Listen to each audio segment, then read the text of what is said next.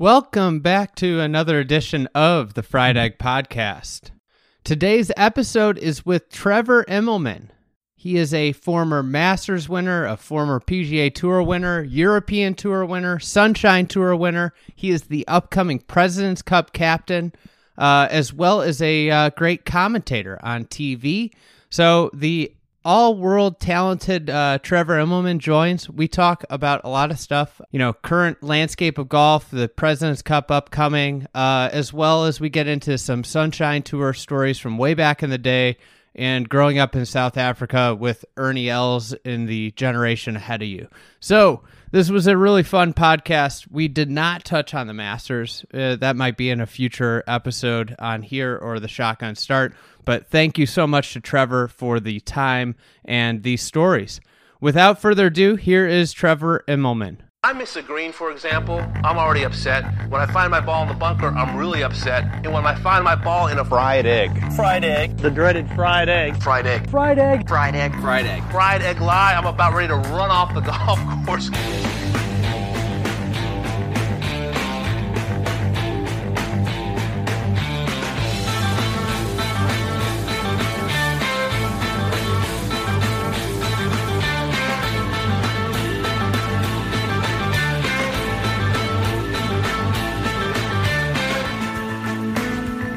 Hey, you were at your son's regional this week. How'd it go? He struggled a little. He ended up shooting 81.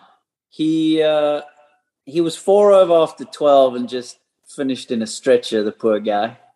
Had a couple back-to-back doubles.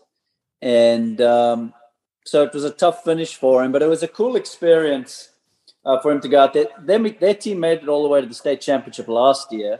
And he competes quite a bit, so the competition is not something that's going to scare him off.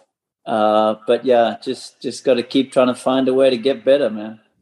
Yeah, that's. Is it harder to watch your kid, or like caddy? I assume you caddied for your brother at some point in your life. What's the hardest form of golf? Is it watching your kid caddying for somebody that you care about, or playing your own ball? It's playing your own ball by far. It's not. I mean, for me, that's not even close. I mean, there's so much kind of nervousness, uncertainty, anxiety, like the range of emotions when you are playing, and particularly when you're playing for a living, can be seriously intense. When you're caddying, look, it's a bit more of an X's and O's, and it's up to somebody else to have to pull it off. And then watching my son, interestingly enough, I'm kind of unemotional about it. And partly, I think, because I understand how tough the sport is and how few people make it to the highest level, that it doesn't really wind me up so much. Whereas I watch other parents. Yeah. And like you can see when you're at these junior tournaments that they really believe their kid is going to make it to the tour. And I'm just like, woof, you just got to just take it easy. There's so few that actually make it there. It's great to have that dream, but don't pile too much pressure on them just yet. Let them evolve and learn. And most importantly, they have to want it and love it, because it's so tough that if you don't want it and love it as the player, as soon as that adversity comes, it's going to kick you in the mouth and you're probably going to bail out. That's the interesting thing about golf is like, kids develop so much differently across the board, and improvement isn't necessarily linear as it is like in other sports, and just trying harder and training harder doesn't always make you just better. Absolutely. That's so accurate. 100%. And that's actually one of the, let's call it pitfalls or holes that I fell into, is you think you found an issue or a weakness that you can improve on, and you just start investing time. And if you're not working on exactly the right thing, it can actually cost you, as well as the fact that then you bring injuries into play, because now you're just out there beating balls endlessly. And there's no doubt that can wear on your body over the course of a period of time as well, a number of years. And so, yeah, that's one of the real tricky aspects of golf. And every now and then you run into somebody like a DJ that Like they just really get it. Louis Oosthuizen is another one. They have a very keen understanding of how much they need to practice in order to just keep things firing. I mean, DJ knows that he really actually doesn't have to get better. He just has to keep staying at this level right here. You know, how do you find a way to maintain this level and keep it going for a decade or more, which he's already done, but let's call it another decade. That'll put him into his mid to late 40s. He just doesn't need to get that much better. He just needs to keep playing the way he plays. That's the thing. It's hard to get that, though, because I think the beauty of golf is that everybody, no matter how good you are, I mean, you won a Masters, and you feel like you have to get better. And deep down, there are days that you probably think you stink. And this is what I say to people all the time, is that's what the brilliance, like if a 20 handicap says to me, I stink, I say, I stink too. You know, everybody stinks in their own mind at some point. But the reality is, I mean, you get to the top 10, top 15, top 20 player in the world. Really, everybody thinks you have to get better. I have to get better. I have to get better. And I mean, we've seen so many great players try and get better and get worse. But the reality is what you just said is like, you kind of just have to keep going the way you're going. 100%. I mean, think about if, Tiger, we had to mold Tiger in 2000 and kept him like that for 20 years. Or mold McIlroy in 2012, 2013, 2014, or Spieth in 2015. Who knows what those guys would have done? But that's where golf is. Man, it's like I always see it as it's like a giant pizza. And if you want to be a great player, you've got to be able to have so many different pieces to fit this thing together. It's power, it's long game, it's being able to have a shot that you own under pressure, it's short game, it's bunker play, it's putting, then you start transitioning to the mental side of it and course strategy and not choking under pressure, being able to believe in yourself. So many intangibles that are just like cliche, airy-fairy words you throw out there. But all of this is part of the puzzle that you have to shape together. And it's extremely difficult to do because you don't have teammates to rely on. And so it makes it quite tricky because it's just you. And that's why I've always said, whether it be, in a setting like this or on TV, for players to have great longevity at a high level in this sport, man, to me, it's just so mega impressive. In doing on my other podcast, the Shotgun Start, doing these like big player deep dives of yesteryear, that was something that kind of like became very clear, was that it's extraordinarily rare for players to have like primes that lasted more than 10 years. Like almost every great player you can look at and be like, well, this is the 10 years. But then there's a few outliers, like Phil would be an outlier. But for the most part, even Tiger, there's 10 years. It's almost 10 years on the dot, 97 to 2007.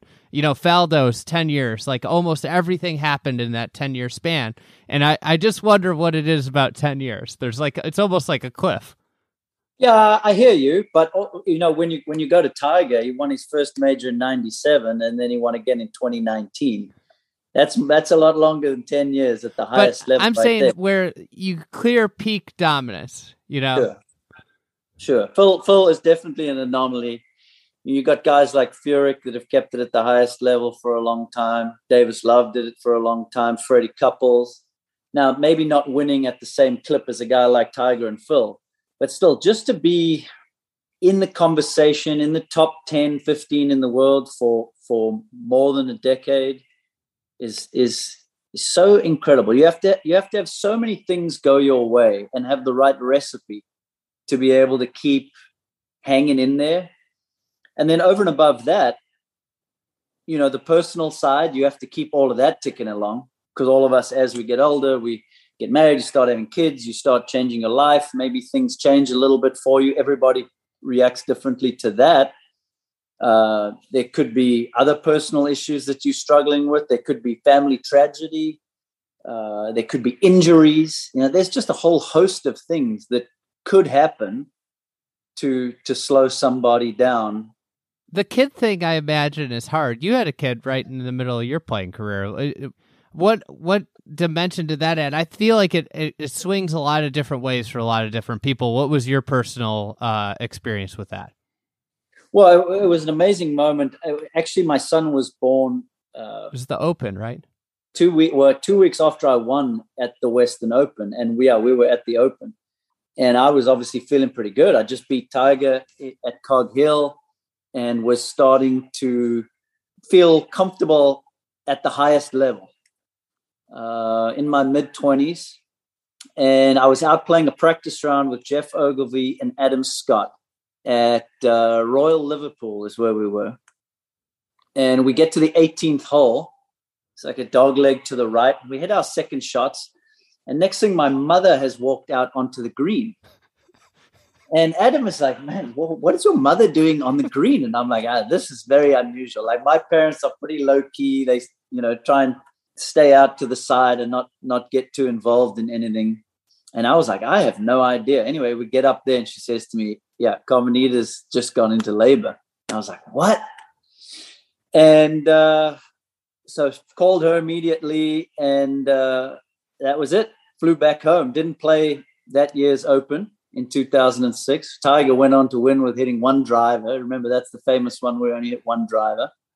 I always say to my son jokingly, I always say to him, yeah, you cost me the British Open. I was playing the best golf of my life. And now that he's such an avid golfer and loves the game so much, he gets a real good chuckle out of that. So it's kind of a joke that we have together. But yeah, 2006, 2010 were when my kids were born. And for me, it was absolutely something I had to get used to from a standpoint of, in order for me to play my best, I had to be extremely selfish and single-minded, and maybe even downright nasty at times. And that was, I got to be honest with you, it was a little harder to do once I had kids. My wife and I were high school sweethearts, started dating in high school, and so she knew exactly what made me tick or what I needed to do to play well. And so she was an amazing asset for me in my career, particularly in the early part, because it didn't bother her when I would, kind of go off into a hole and do my own thing for a little while. She just understood that was what made me play my best golf. But I would say for sure it was a little harder to do once I had kids, to be that person. Well, I think that's one of the things I've thought about a lot since I had my kid, is just how golf's it's a very selfish game if you want to play golf at a high level. And then the whole, kind of the whole part of parenthood is being selfless, so it's kind of a strife there. Absolutely it is. It's an interesting one, because every athlete that gets to a high level, they understand what their edge is and what makes them good or great or special or whatever the word is. And that's one of the beauties of why we love sport too, because you can kind of pick a side as a fan. You're either a Hogan guy who was extremely stoic and calm and didn't show much emotion, and then you've got a Trevino guy on the other side that was completely opposite and talking to all the fans, and so that's just one of the beauties of it, is you can, as a fan, you can pick the side, pick which kind of person you want to support, but as the athlete, it's extremely important to find what that edge is for you so that you can live there, because there's no doubt, if going back to what we were talking about earlier, if you want to have longevity and you want to be great for a long time, you have to be authentic. You have to be yourself. Otherwise, you're going to get caught out. The level of competition is just far too high. I mean, I think that's great advice. Being authentic, being yourself, to be at a high level in almost anything in life. because that's what's going to make you unique and different from everybody else. Otherwise, if you're just trying to be somebody else, it's not going to work. Exactly. Speaking of, one of the most impressive things is going onto your Wikipedia page and looking at the runner-up at every event that you won. And I think that your first win in 2000 on the Sunshine Tour, you beat out Ernie Els, who obviously, South African growing up. I imagine Ernie was a little bit older than you, so he kind of was what everybody was looking up to. And you win in 2000, your first event on the Sunshine Tour. Oh, you beat him out. Tell me about that event. Yeah, that was a huge moment for me, really, because I turned pro in the summer of '99, and so you've been one of the top amateurs, but you never quite know how it's going to work out. And I was off to a rough start, really. I got to I missed out at the second stage of the PGA Tour school. I got to the finals of the European Tour school, so I went there, but didn't get my card. I got my card on the Challenge Tour, which is the secondary tour there in Europe. And so still trying to figure it out, really. And, 2000, that was right in Ernie's prime. Well, he's had such an amazing long career, but in that time was playing some amazing golf. And the week before, that was the year he had the 3 runner-ups.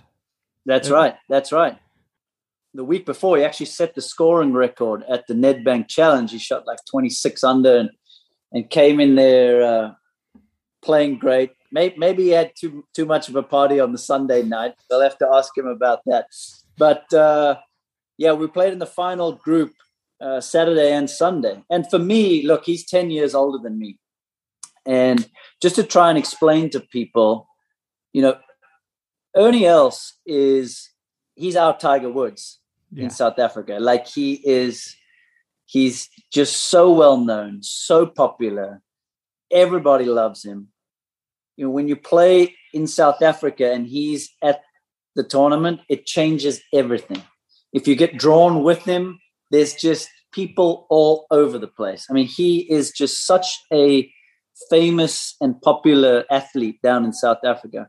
And so there I am. I'm 20 years old. I'm going up against him and kind of hanging there the whole week. Windy conditions. I remember it quite clearly, very windy at a course called Royal Cape, and ended up winning by 3, I think. And that was, for me, a huge moment because I kind of proved to myself, like, okay, this guy is legitimately probably the second best player in the world behind Tiger Woods. And you've just found a way to hang in there playing with him for the last 2 days. So maybe I did do the right thing, not going to college and turning pro out of high school. That's it had to be so cool. I mean, I imagine that the local press in South Africa, not local, the country's press ate it up too. 20-year-old kid outdueling Ernie Els on the weekend. Yeah, look, it was a big story because, like I said, he's so well known. But in South Africa, because I had played so well as a junior, as an amateur, people who followed golf had heard of me down there before. So it was 2 people that were known in the sport, but absolutely a huge shock, a huge upset, so to speak, to be able to beat a guy when he's in his prime and he really, really is playing some brilliant golf. What was the Sunshine Tour like then in like the early 2000s versus, kind of what it is today? It was kind of similar. We probably had a few more bigger name players that would go down and play there. Look, when I was growing up in South Africa in the late 80s, it used to be a great place to be a fan of golf. We would get so many young up-and-coming players come and play the Sunshine Tour. A lot of times we would have them staying with us at our house because these guys were just out of college and university and they were trying to find their way. Some of them not quite on the PGA Tour yet. And so for me to be able to go and watch golf and see all of these young pros start to find their way was an opportunity for me to learn so much.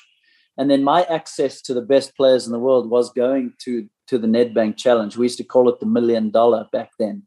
think that might have been the only tournament back then where the winner got $1 million. Everybody went to that.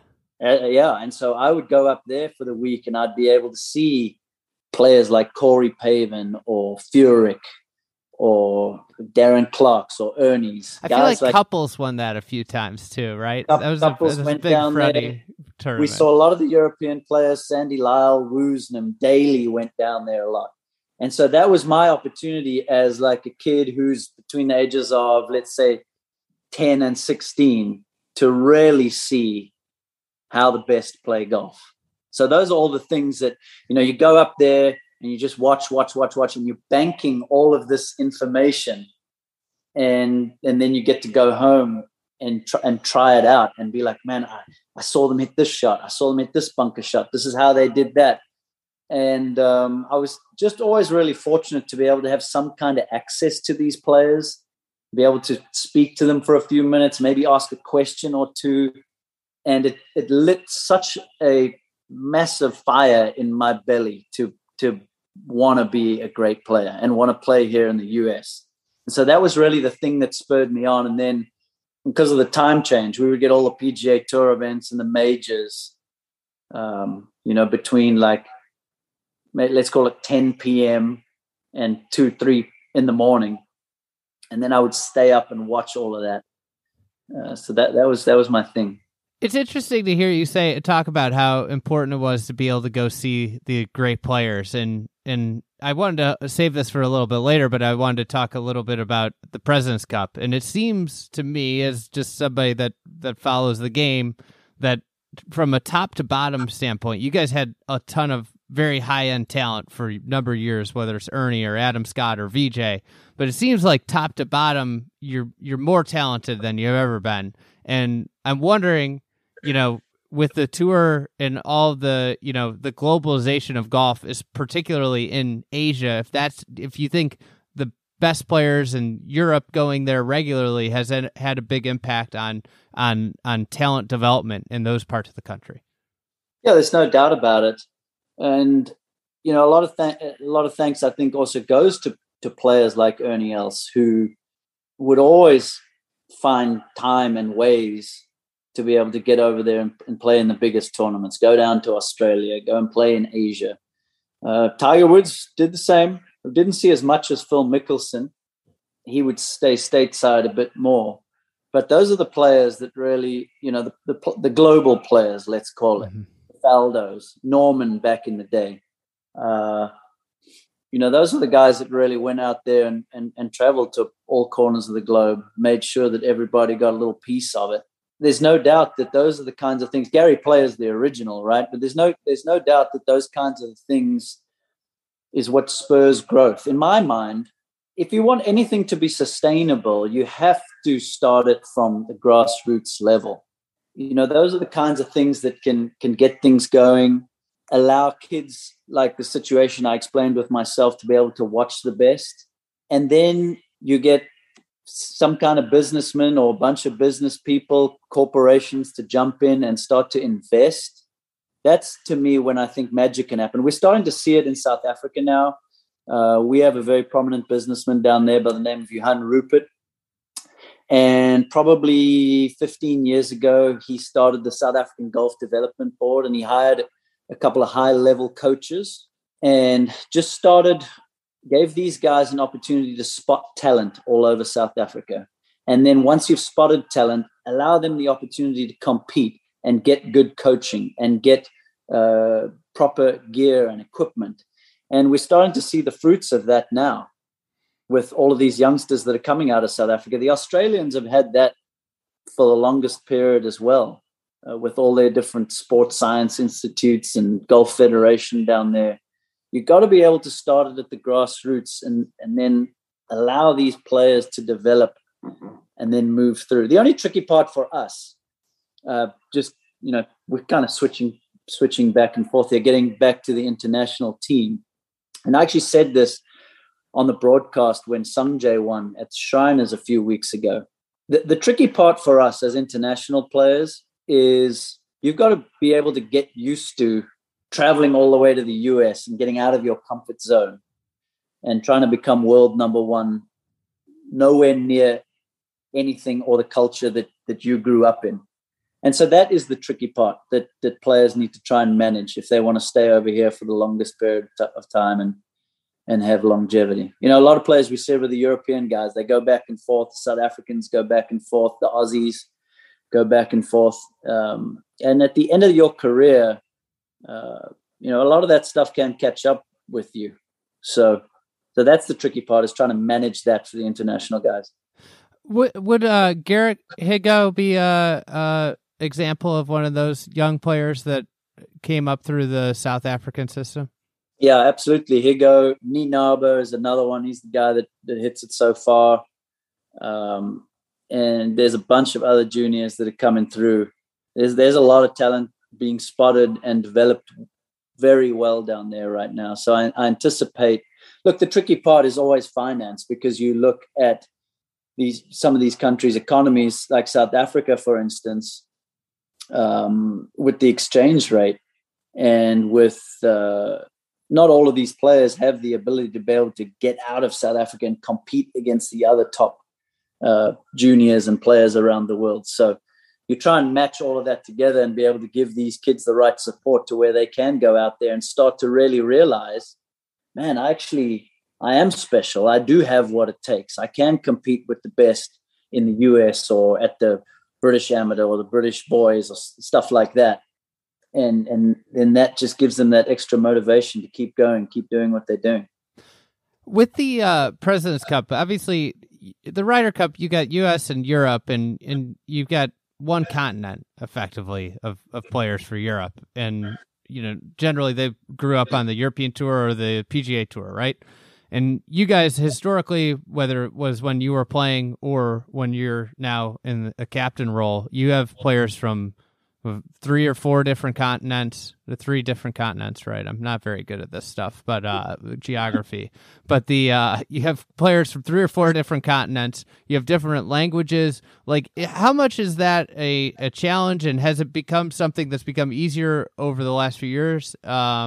Or, you know, is that a real challenge for President's Cup, the international team? Yeah, it sure is. I would say it's our biggest hurdle. It's our biggest hurdle. The last President's Cup, we had players that represented 8 different regions of the world. And when you start to meld together all those languages and cultures and try to understand that, it's a huge aspect of us coming together as a team. And I think it's something that we weren't always very good at. But in the last few cups, we've started to get better at it and started to understand ways that we really can get better at it. And I thought Ernie did a magnificent job down in Australia managing all of that. And I've just tried to carry on from there. And also hear from the players, understand their thoughts and feelings, and really you've got to take the time and effort to understand the different cultures and be able to take yourself out of your comfort zone to be able to get in there and really learn some of these things so that all of these players can get to that week and, just fall into their natural routines, be themselves and play. So, yeah, it's for sure our biggest hurdle, something that we focus a lot on. Yeah, what are some things that Ernie did differently that you're continuing to do and maybe building on? Well, I can't tell you all of our secrets. I know. I got to ask, though. It was a good try. The first thing he did that I thought was really impactful was, for the longest time, we just used to play under some kind of flag that the PGA Tour had made up. It was a blue flag with a bunch of gold diamonds. I remember that from... It represented, or it looked kind of like a European flag, but the stars were just in a different place. Never really meant anything to us. None of us really even knew where it came from. And Ernie decided that we had to find something that we knew was ours. And so he designed a logo for us that has particular meaning to it. And he explained that to us more than a year ahead of the tournament and explained how it was designed and what it means. And the players really bought into that. That was one thing that I thought was really cool. We finally had something that was ours.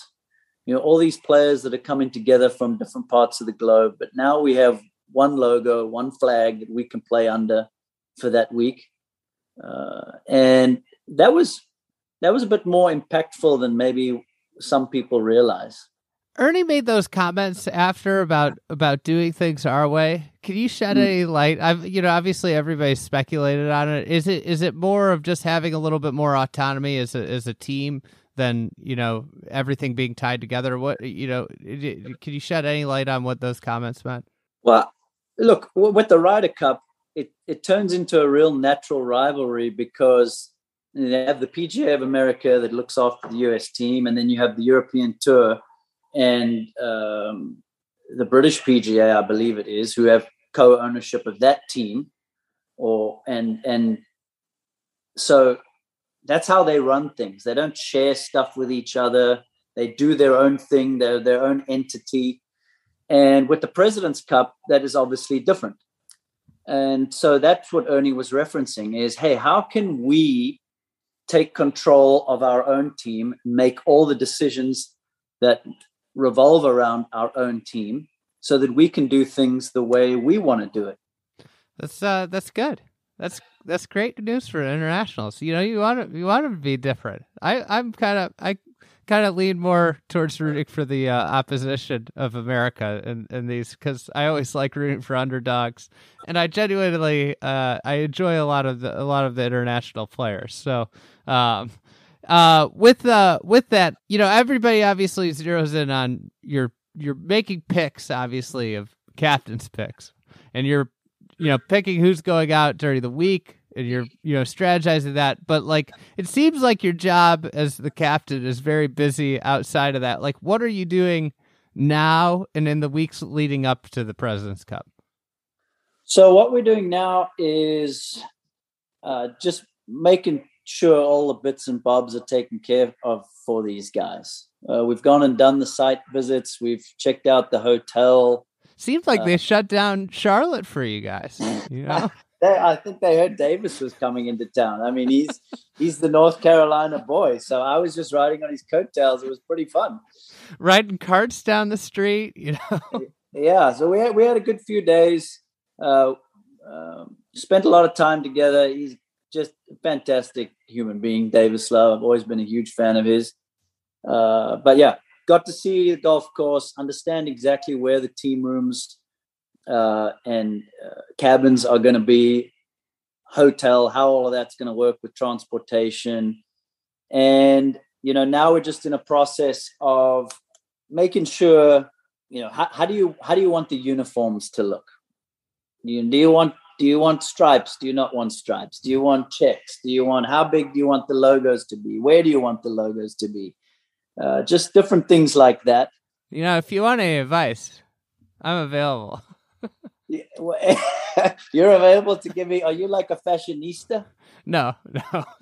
I'm colorblind, so I'm very useless in that department. But so I want no advice from you then. How do you do the leaning food? On my wife. With all the people, all the different, do you try and give people different foods of the team? So, you have Japanese food one night, Korean food one night, you could have some, what's the stuff that Aussies eat? The shrimp on the barbie. It's like the spread or something. I can't. Marmite. Yes. Vegemite is what Vegemite. Yeah. That's right. Yeah, we have that in South Africa as well. The Aussies and the South Africans eat actually very similar food, so we don't have any problems there. But yeah, you got to see what our food buffet line looks like, man. It's a lot of work and preparation, making sure that everybody is taken care of and that they're all getting the food that they want and that they like to eat. It's something that is extremely important as you start to understand your personnel and the cultures and the stuff that they like to do and how they want to prep. So it's a huge part of it, making sure that all of that is taken care of, how you want the team cabins to look, how you want the team rooms at the hotel to look. there's a few more moving parts than probably what I even realized going into this. Yeah, I imagine. So, to put a bow on this, obviously, everybody knows the big names. Who are a few, players that maybe American fans haven't heard of necessarily that you've got your eye on that, may not be on this President's Cup team, but could be on future ones? Well, we saw a guy win last week in Bermuda, Lucas Herbert. He's up and coming for sure. I wouldn't be surprised if he makes his way onto this team. He's had 3 big wins here in the last 12 months or so. Higo, that we saw win on the PGA Tour last year. This kid Nienaber, I'm really high on him.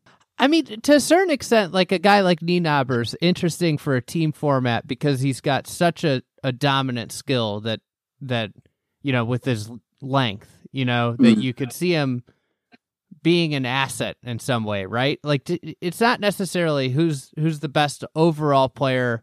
You could see where certain players' skills could lend themselves well to different formats and different pairings, right? 100%. And it's understanding how you can match that person to the golf course and what's going to be asked of the player at that golf course. Big hitters have generally done well at Quail Hollow.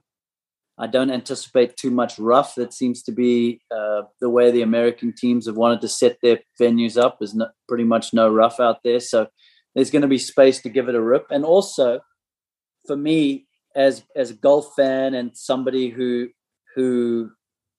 is interested in this kind of stuff, I'd love to see him at some point paired up against Bryson and just see, how does Bryson react when he's got a guy that's out there hitting it further than him? What's he going to do? How is this going to end up over the course of a 9-hole stretch? Are these two just going to be bombing at 400 yards out there? What's going to happen? Particularly with the way the routing is going to be changed for the President's Cup.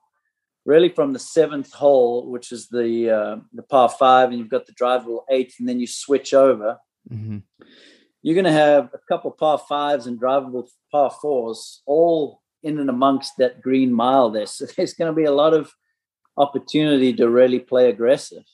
And so will a player like that has power to burn, is that guy going to be an advantage? It's more than likely that he is. And so these are the kinds of things that you try to weigh up, as well as, for me, I'm going to have 8 qualifiers and then 4 picks. So how do you make those 4 picks to where they complement the other 8 and are then able to really slide in well from a alternate shot and a 4-ball setup? So, these are the reasons why you have people much smarter than me running the numbers and making sure that everything checks out. Gut feel is important, but at the end of the day, a lot of times, you need a little evidence behind that as well. So we'll be taking all of that into account.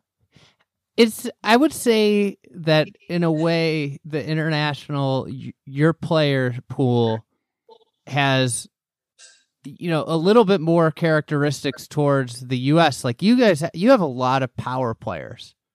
So it's interesting because, you say short rough, and I think that's the U.S.'s best trait, outside of having a very talented team, top to bottom, in depth, but they're a powerful team. And we saw it at Whistling Straits. They really took it to the Americans on the par 5s and the short par 4, or the Europeans on the par 5s and the short par 4s. But then you look at a lot of the, up and coming international players and then the long time international players.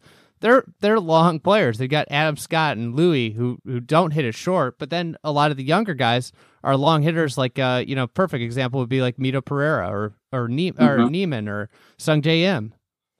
Yeah, absolutely. I don't think even Herbert, he cracks it out there. Fratelli's picked up a ton of distance.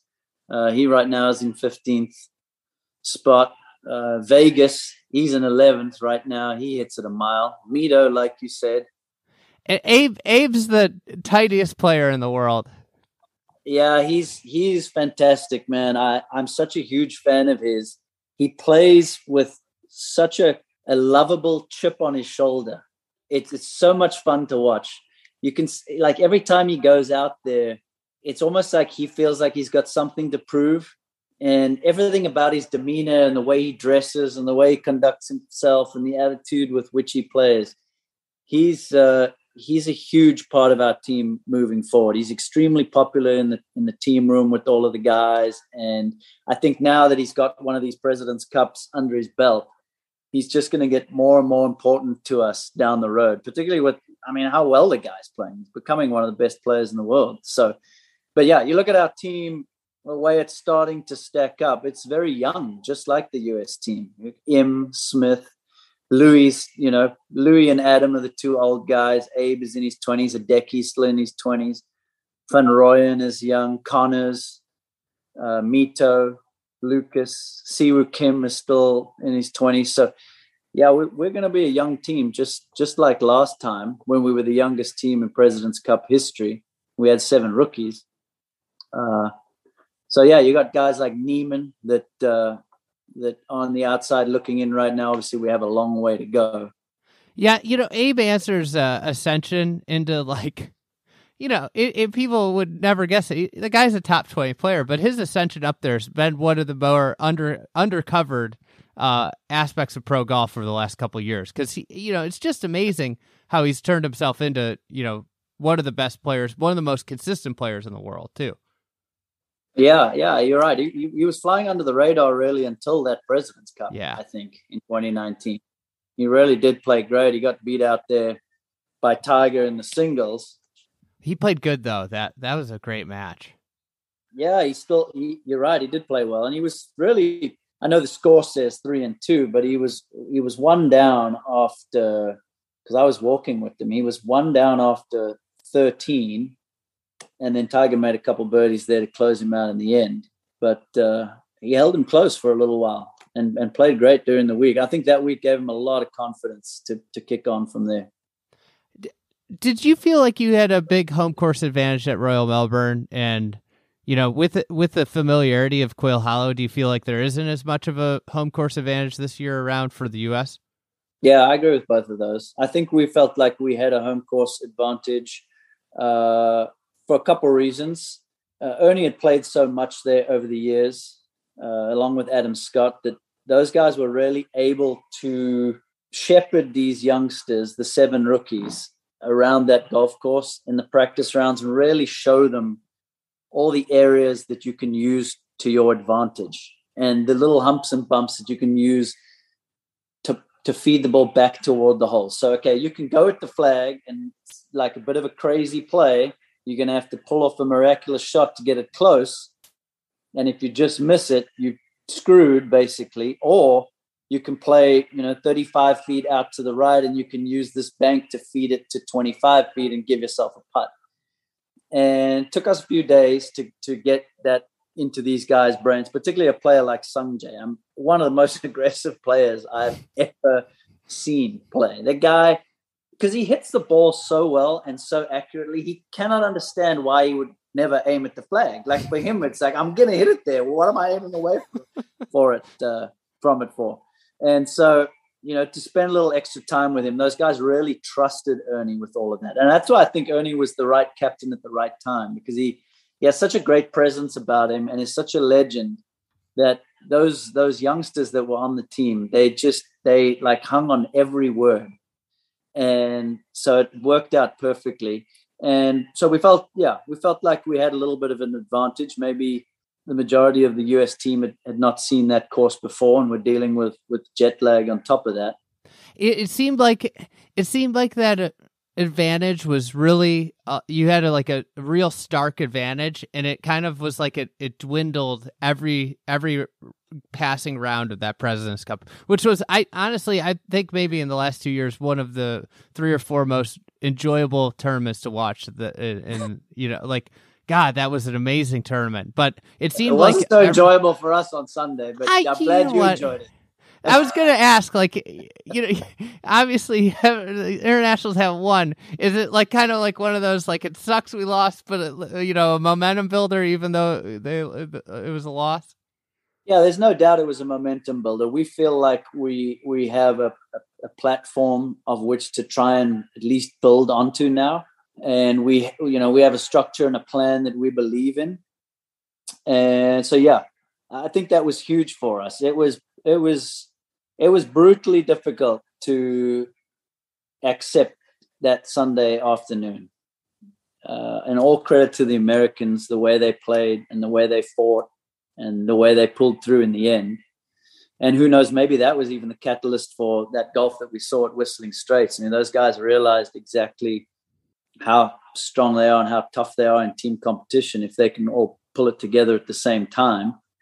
And they did on that Sunday, and they did at the Ryder Cup. And they're damn good. They're damn good. We got a huge mountain to climb. But imagine having the opportunity to try and beat the best team in the world. I mean, that's what all of us dream of. That's what all of us dream of, is to have that shot. And Quail Hollow is going to be a great venue. I've always been a fan of the golf course. The events that we've played there on the tour are always so well supported by the fans. And just hearing the numbers of ticket sales and corporate involvement already, it is going to be massive. Right time of year too there. Like it's not like a August PGA in Charlotte. It's, having it in September will be a lot better. It's going to be massive. It's going to be something that players, I think, will remember. Kind of like very hard to compare to the Ryder Cup that's been around for so long and it transcends our sport, the Ryder Cup. And people who aren't golf fans will still watch some of that. But, you think back to the Ryder Cup in Paris and that first tee and that whole vibe and atmosphere. It was something that was so special for our sport. And I think that Quail Hollow has the potential to be able to deliver something like that. Now, it'll be up to us to try and match the Americans from a golf standpoint, but I think the atmosphere and the crowd support is going to be awesome. I'd be remiss if I didn't ask you this. I don't want to take up too much of your time, but I got to ask you a couple quick questions while we got you here. Do you have a favorite Ernie Els story that you can share on the pod? Oh. He's my favorite player. No, Lee Westwood's your favorite player. Well, Ernie's not really active anymore. Ernie, I was always an Ernie guy growing up. I loved Westy and Ernie. Those were my two guys. Yeah, Ernie I've known since I was 7 years old, and he came to play. First time I met him, first time I saw him. Now, go back to the beginning of our conversation when I told you that Ernie is our Tiger Woods, right? So when Ernie was in his late teens, he was already known all over the country to be like this stud golfer. And, the next Gary player coming along behind, all the other guys that were playing in South Africa at the time, Nick Price's, McNulty, Tony Johnson, David Frost, Fulton Allen, all those guys. And here was coming Ernie now, really possibly gonna catch these guys and be better than them. And he was playing an amateur tournament at my home course, and I was just spellbound by this guy. The first time I saw him, he was tall and skinny, and he had this massive swing and wide arc. And I just followed him around for 4 days. For 4 days, I was never more than 5 yards from this guy. So there was, it's an amateur tournament. So there's no ropes, and I was just like a little shadow. And so I've known him ever since then. And fortunately enough, he humored me throughout my early years and would always be nice to me and talk to me. And then when I started playing amateur golf and getting into the South African Opens and stuff like that, when I was 15, 16 years old, he'd play practice rounds. Or I would come over to the US, play in AJGA events, and he would let me stay with him at his house. And so, that relationship has always been pretty tight like that, something that I'm extremely thankful for. So, we go back a long way and have done a lot of crazy things together that I won't tell those kinds of stories in this setting. But he is a great friend of mine, somebody that I love, and am very appreciative of. He's been a huge asset to me over the years. Early Ernie, somebody posted on Twitter years ago. I think it was David Polton. Have you, the guy that posts all the old swings? Yep. And it was like this loop of early Ernie, just one swing. And I mean, the amount of speed that man generated from like his waist to the ball, on the downswing is just unbelievable. Yeah. And when he was younger playing in South Africa, he had like this, like I said, always been really tall, but he was skinny, and he had a bit more of a like a Dustin Johnson build, but a couple inches taller. And then he would have this spiky white hair it was like kind of, it had a little bit of Billy Idol in it almost. And the guy was just like, I'd never seen anything like him. He had this massive arc, and he able to generate so much power with looking like he was not even trying. That's the thing. It seems like all the speed is at the very bottom of the swing. It's just crazy. Well, he's a huge fan of Sam Snead, and one of the things that Snead said that Ernie always loved was swing easy and hit hard. And that's one of the things that he always said to me over the years. Now, I couldn't do that. I'm this little guy and grew up in very windy conditions, and so my swing was much more fast-paced and more about hitting down on it to compress it, to get it out there. So, our swings are totally different, but those are the things that he would, sort of little things that he would always say to me: swing easy, hit hard. The way he's able to kind of whittle things down to be able to get the best out of himself and simplify things. He's an amazing competitor, and probably a little harder on himself than what people realize. Really wants to win and can be tough on himself, but has the ability to make it not seem like that. It seems like, like having followed his career my whole life, and just, when you read in between the tea leaves, like you could tell that coming up second a lot to probably the greatest golfer. I mean, I say greatest golfer. I don't want any of the Nicklaus fans barking at me, but coming up second to the greatest golfer ever a bunch of times and having him pull rabbits out of the hat, like you could tell war on him.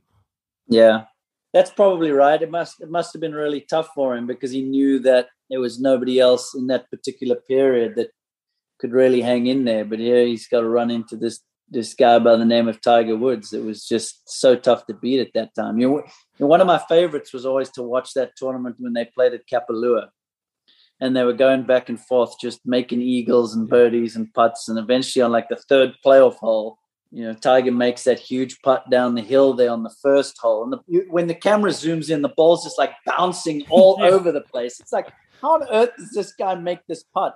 But there they were going back and forth at it. And think back to that President's Cup in 2003 as well. Yeah, that's what I was playing thinking into about the too. dark. I mean, gosh, that guy was so, he still is so damn good, but he was so freaking good in his prime, man. And actually this morning I watched something on social media, and they had Adam Scott saying the 5 best players he's ever played with. And yeah, he had Ernie at number 2 and Tiger at number 1. I still argue Ernie over Phil in terms of second best player of the generation, because Ernie at his peak was so freaking good. And I would say your 5 best years over your peak is your peak, and the consistency and what he did across the world was unbelievable. Oh, I mean, it's a tough one. It's a tough one when you look at, so here's the way I'll explain it. You look at, Mickelson, what are we on? 45 PGA Tour wins? Yeah, I know. 6 majors. The 6 majors really. Ernie's got 4 majors and 19 PGA Tour wins. But, also tying into something we were talking about earlier, Ernie flew around the world and competed a lot and won. I don't even know how many times. We could probably check it on Wikipedia. How many times 60 won around the world? If I remember correctly. Exactly. Now, if Ernie had just focused on the US and he didn't go to Asia and he didn't go to South Africa and Australia and play, how many PGA Tour events would he have won? Nobody will ever know. But I would like to think that if he dedicated his whole life to living here in the US and competing on the PGA Tour week after week, it would probably be double than what he has. Yeah. And so that's where it gets a little tricky to weigh up these players. Although, Mickelson is up there, man. 45 PGA Tour wins playing in Tiger's time. Just wrap your mind around that. The Kiowa win was his opus. That whole thing. I mean, he gamed Brooks. He took to do that when he had no form coming in, no form going out of it. I mean, that win is going to be. It was an amazing win to watch.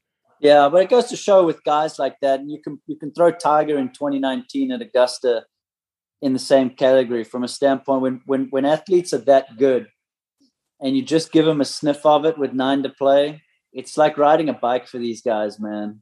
They know exactly what needs to happen at what time. They know where to stand to make sure that you can feel their presence. They know how to work the crowd. They know how to stay out of trouble and just put themselves in there to where, okay, maybe this other guy's going to fall over and I'm going to win this thing. But Mickelson, I was calling the golf that week for CBS, and 15 was my hole. And he steps up there and just laces this tee shot further than anybody had hit it all day, and then did it again on 16. And I was like, wow, I mean, that's pretty impressive to stand up. The guy's in his late 40s. Was 50s. he 50 yet? He was 50. He was 50. Yeah. Was he 50 or 51 at the time? I think he was 51. He was 51. Yeah. And he stands up there and he hits the 2 longest tee shots of the day on those holes. Sheesh, that's so impressive. One of the coolest moments I thought of that tournament, I was following Brooks and him, and on the 12th hole, the par 5, 12, or is that 11? 12 or 11, par 5. He was hit 11. over into the dunes, and Brooks hit it right down the middle. And he said to Brooks that he was going to have to get a drop because somebody picked up his ball. He said to Brooks right away, "Hey, if you want to hit, go for it." And Brooks said, no, go ahead. And meanwhile, you could tell Brooks was just a little irritated in general. And then Phil was playing slow the whole day, and he just goes and he's like yucking it up with all the fans, and the fans are eating it up. Everybody's laughing. There's no rules official around, so of course it's 5 minutes till one gets over. The fans are laughing, and you could tell Brooks is getting just irritated. And Brooks like I said, those guys, they know all the little tricks, exactly. Man. He got gamed by Phil. Because then Brooks yelled over like, Phil, I'm going to hit. And Phil didn't hear him. And whether he heard him or not, I was kind of in the same area. I heard Brooks yelling, but it was just like you watched it happen. And then Brooks made a bogey. He had a horrible layup shot right after Phil hit it out. I think Phil made birdie, and there was a 2-shot swing, and that was where that lead came from. And it was just unbelievable to watch it. And it was like, God, in this huge moment, Phil just took down arguably the best major championship player here. Yeah. And he kind of gamed him. Yeah, he was definitely going deep into the tool bag there to use everything he could. I thought the whole week was so awesome. The fans were great. It was almost like a little bit of okay, we're back now. Yeah. After the whole COVID thing, just to have it so packed out. I remember running into you guys down there. It was a great, great vibe. Really cool, interesting golf course that is one of the most visually intimidating courses that I've ever played. For me, one of the coolest moments was on 17 on Sunday, when the whole week he's been going regular grip. And then all of a sudden he's got like a 2.5 footer and he goes to the claw and you're like, what on earth is going on here? And then, as somebody asks him afterwards about it, and he's like, well, the ball was sitting in a depression, and when I used the claw, I launched it a little higher and I knew it would come out. And I'm like, dude, come on. I mean, it's just, that's Phil in a nutshell. He's just so good at, understanding the moment and knowing what the right thing to do and say is. He's a golf genius. For me, he's top. For me, he's top 10 ever. He really is. He really is.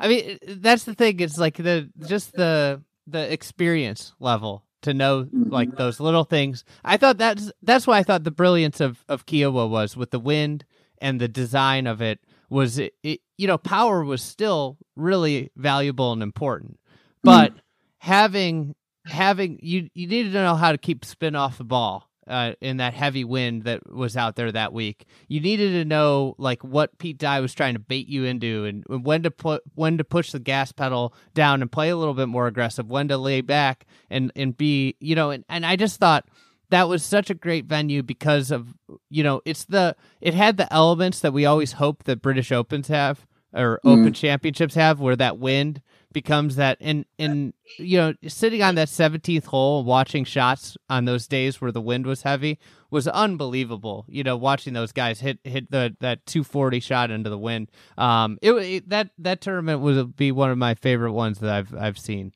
Yeah, they've had two good majors there. Mm-hmm. Yeah, with McIlroy winning as well. They've had a couple good ones. Hey, we're gonna save talking about the Masters for another time. Because, everybody asks you about that probably anyways, but, Yeah, no, sounds good. Yeah, but thanks so much for the time, and we're looking forward to the President's Cup this year. Yeah, I hope so. We're looking forward to it too. Yeah. So we'll see you hopefully at a tournament this spring, and thanks for coming on. Awesome. Thank you.